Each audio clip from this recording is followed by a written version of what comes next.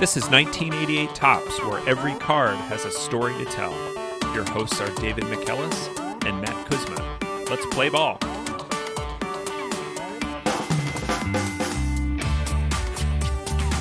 Welcome back to 1988 Topps. David, what's our card for this week? Our card this week is card number 532, Mike Kingery, outfielder for the Seattle Mariners. Okay, before we get to Mike, we have some follow-up from previous episodes. I see in the notes here, David, that we need to go back to Don Ossie and discuss the pronunciation of his name again. This is more about an apology that I owe you, Matt. How do you say the word that most people would say kielbasa? Kobasi. I'm going to direct you to the 1992 Pirates Twitter account, where they have posted a 1972 Pittsburgh Pirates food menu, reminding listeners that Matt's family comes from the Pittsburgh area, featuring the following items. The last one for 85 cents. If you want to pass on a Zoom Zoom Dog mit Kraut, you could get a Kolbasi on a roll. So, Matt, I owe you an apology. I believe on the Don Ossie episode, I suggested that you and only your family uniquely pronounced kielbasa in this way that I have never heard before. For that, I apologize.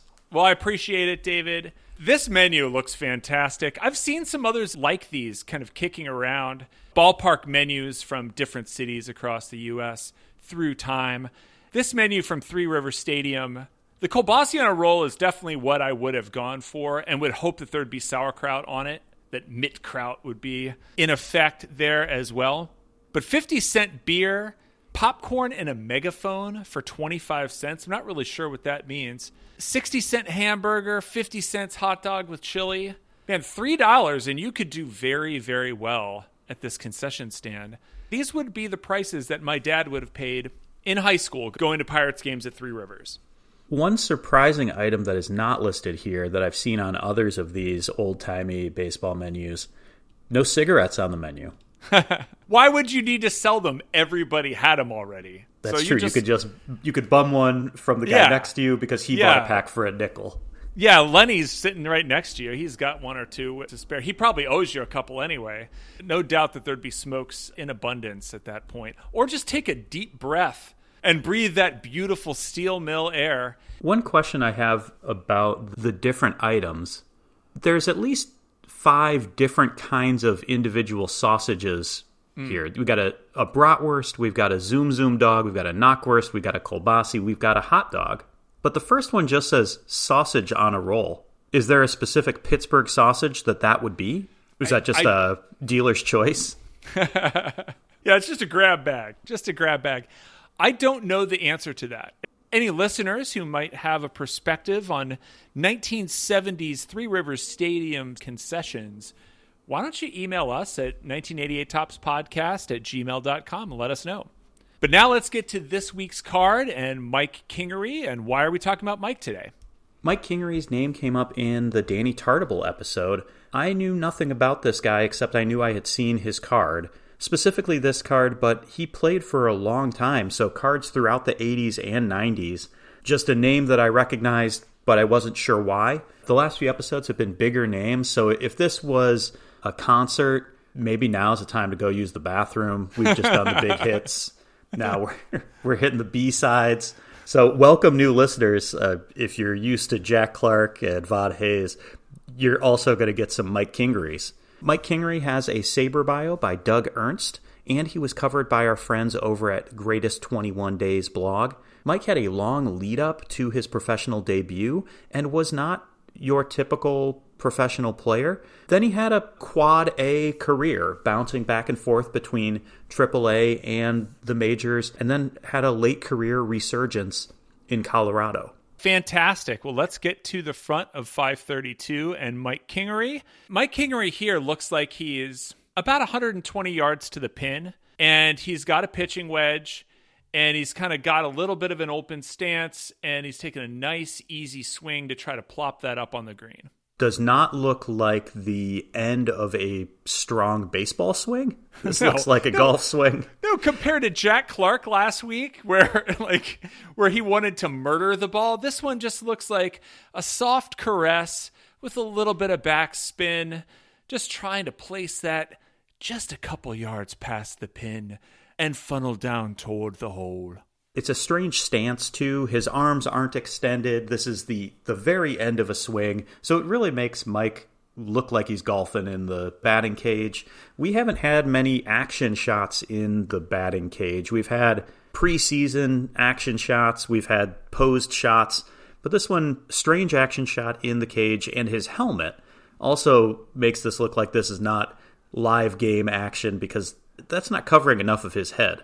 No, it's not at all. There's no one in the crowd here, too. There's 6 people back there.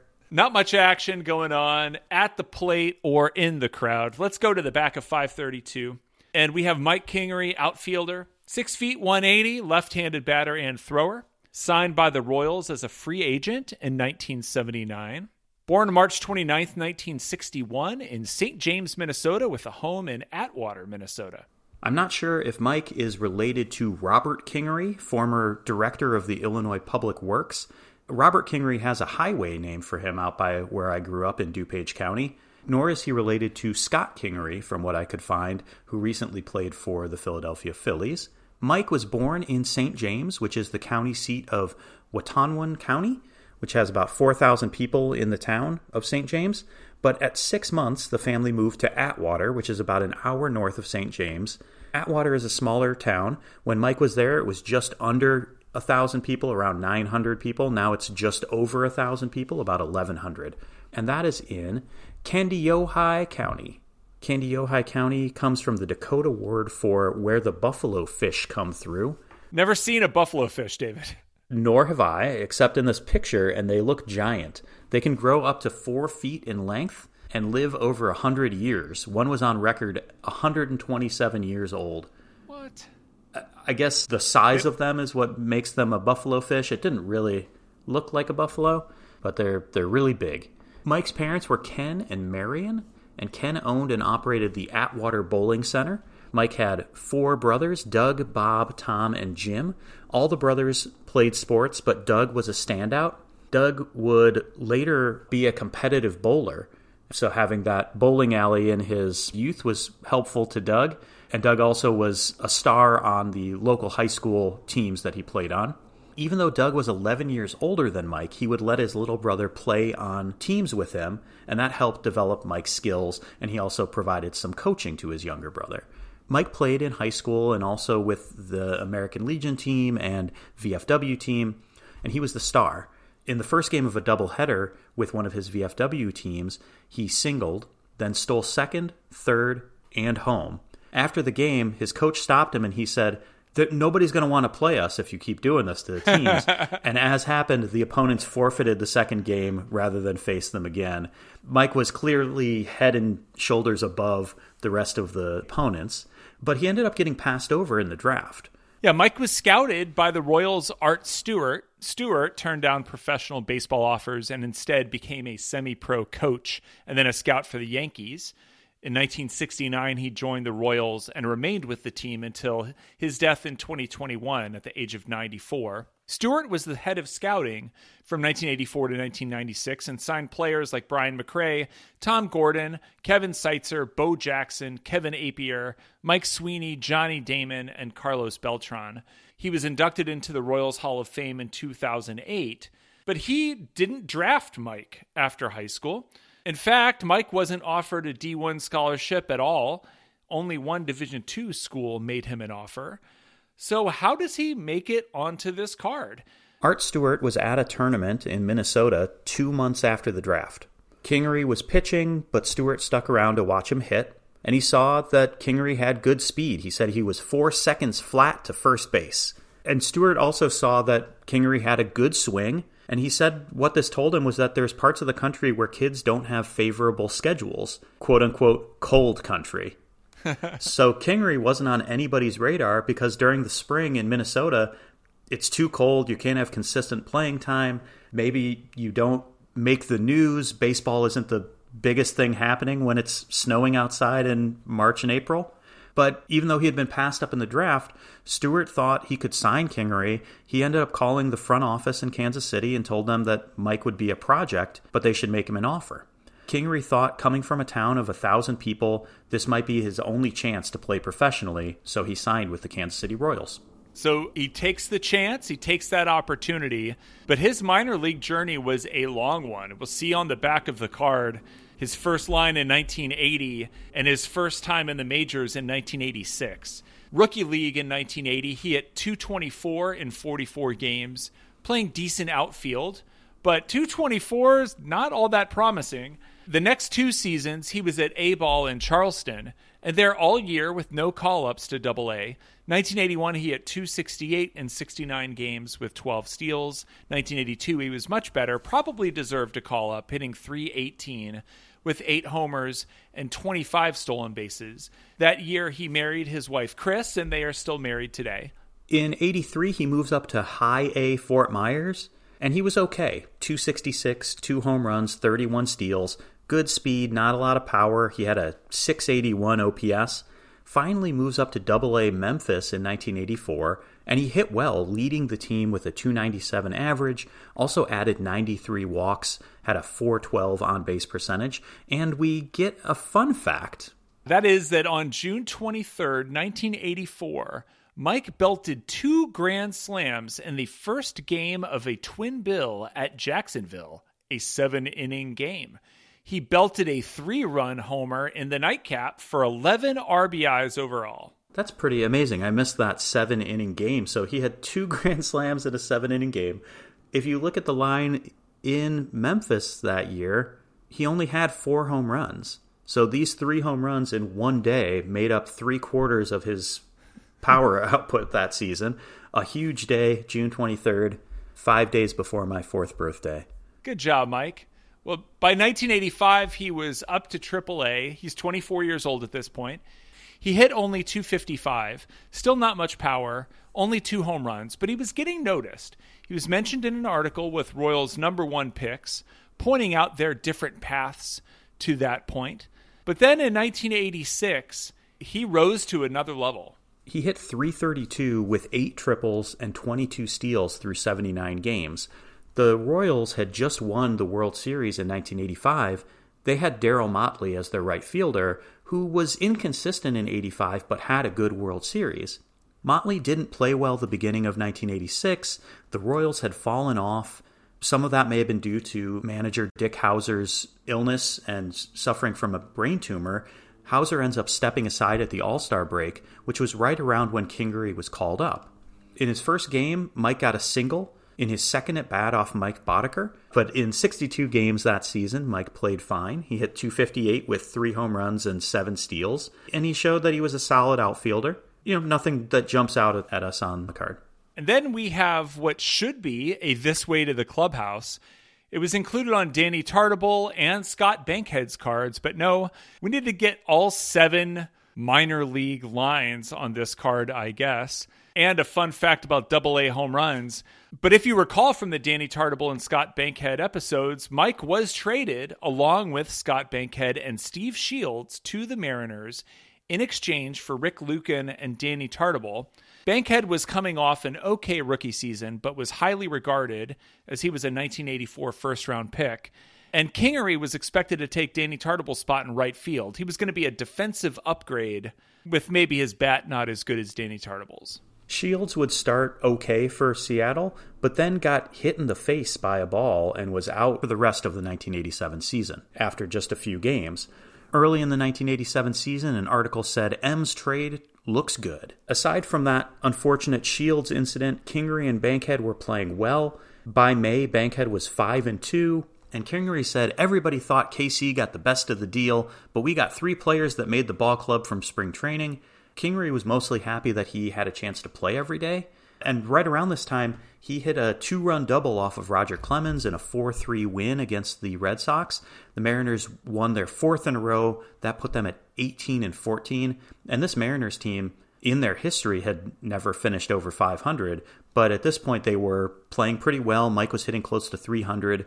They fell back to earth and under 500 on the season, but Kingery played regularly throughout the 1987 season, appearing in what would end up being a career-high 120 games. Mike hit .280 with 9 home runs and a career-high 52 RBIs that first season in Seattle. He played solid defense as expected and was valued at 1.3 WAR. He led American League right fielders in fielding percentage with a .992 average, 5th in assists. So this was not really a one-for-one trade, but the player that he replaced was hitting .309 with 34 home runs and 101 RBIs in Kansas City. So yeah, a defensive upgrade, but definitely an offensive downgrade. Due to Tartable's terrible defense, he was valued at 2.2 WAR, but on paper, Mariners fans kind of felt like they got the raw end of this trade. And it didn't get better when you looked at the next few years for Tartable and the next few years for Mike Kingery. In 88 and 89, Mike split time between Seattle and AAA. He struggled with limited playing time, hitting around 200 at the big league level those 2 seasons. But when he was dropped down to AAA, getting more at-bats, getting more playing time, he was hitting around 300. In 1988, Seattle had traded for Glenn Bow, so they had Glenn Wilson playing in right field. Then they had Darnell Cole starting at right field in 1989. So even when he was up at the big league level, Kingery was a backup option. He ends up signing as a free agent with San Francisco in 1990, starting the season at AAA Phoenix. Kevin Bass had been the starting right fielder, and he dealt with some injuries in 1990. And even though Kingery was only hitting .240, they needed a guy with big league experience, and he came up and performed well in 105 games, hit .295. 41 of those games were starts, so he had a lot of pinch hitting at bats, and he hit .412 as a pinch hitter, 7 for 17 with a triple. And when he was getting playing time late in the season, he hit .351. Not surprising that when he was given his most starts, 17 of those 41 starts came in September and October, that he hit at his best. 1991, Kingery was used almost exclusively as a pinch hitter or defensive sub. He hit .250 as a pinch hitter with an overall average of 182. He spent some time at AAA that year as well. Lack of regular playing time made this a difficult year for him. Then in 1992, he signed with Oakland, played briefly in April for the A's, but then hit .300 at AAA. Then on his baseball reference page, there's a break in his major league stats. In 1993, Kingery was thinking about what to do with the rest of his career, and he thought if he was going to end up being in the minors, he should sign somewhere close to where his family made their home in Minnesota. Kansas City's AAA team at this point was the closest to his home in Atwater, and so he signed a AAA deal and started out at Omaha. He's 32 years old, and he hit .263 with 10 home runs. This looks like it could be a last line on the card where a guy just has a AAA season, doesn't get called up, is in his 30s, spends their whole year in AAA, but it's not for Mike. The Rockies, relatively new team, they need players. Or 95-loss season that they're coming off of. Mike tries out and makes the team out of spring training. He was only hitting .200 in spring training, but the Rockies needed defensive help. So they expected that Mike would be a backup to Ellis Burks. He played only 28 games through the first 6 weeks of the season and only started 7 games. But he was hitting .350 in the limited playing time, enjoying that Rocky Mountain air. Then Ellis Burks got injured. He injured his wrist and was out for 70 games. This gave Mike the opening that he needed. And while he went 0 for 4 in the first game, the rest of the season, he said it was the most relaxed he had ever been. He hit .354 for the rest of the year. Unfortunately, the season ended with the strike on August 11th. Mike at that point had a .349 average and a .126 OPS+. He credited Don Baylor for that success. He said Don Baylor was his favorite manager. And he also said that the team was a bunch of rejects, guys who hadn't made it on other teams, as they were still an expansion team. Not a lot was expected of them, but he said they all got along really well, and it made for a really relaxed environment. He does show up on the National League leaderboards with an asterisk. His .349 average and .409 on-base percentage were 3rd and 9th, respectively. but he didn't have enough plate appearances to qualify for the batting title. He still shows up on there because the way that they calculate it, if you don't have enough plate appearances, they just add however many plate appearances it would take to get you 3.1 per team games played, and then they give you 0 hits for that. So even with those 0 hits, he still shows up on the leaderboard and just had a fantastic season. Also, his 8 triples were 3rd in the National League, and he didn't strike out a lot. 11.6 at-bats per strikeout was 5th in the National League.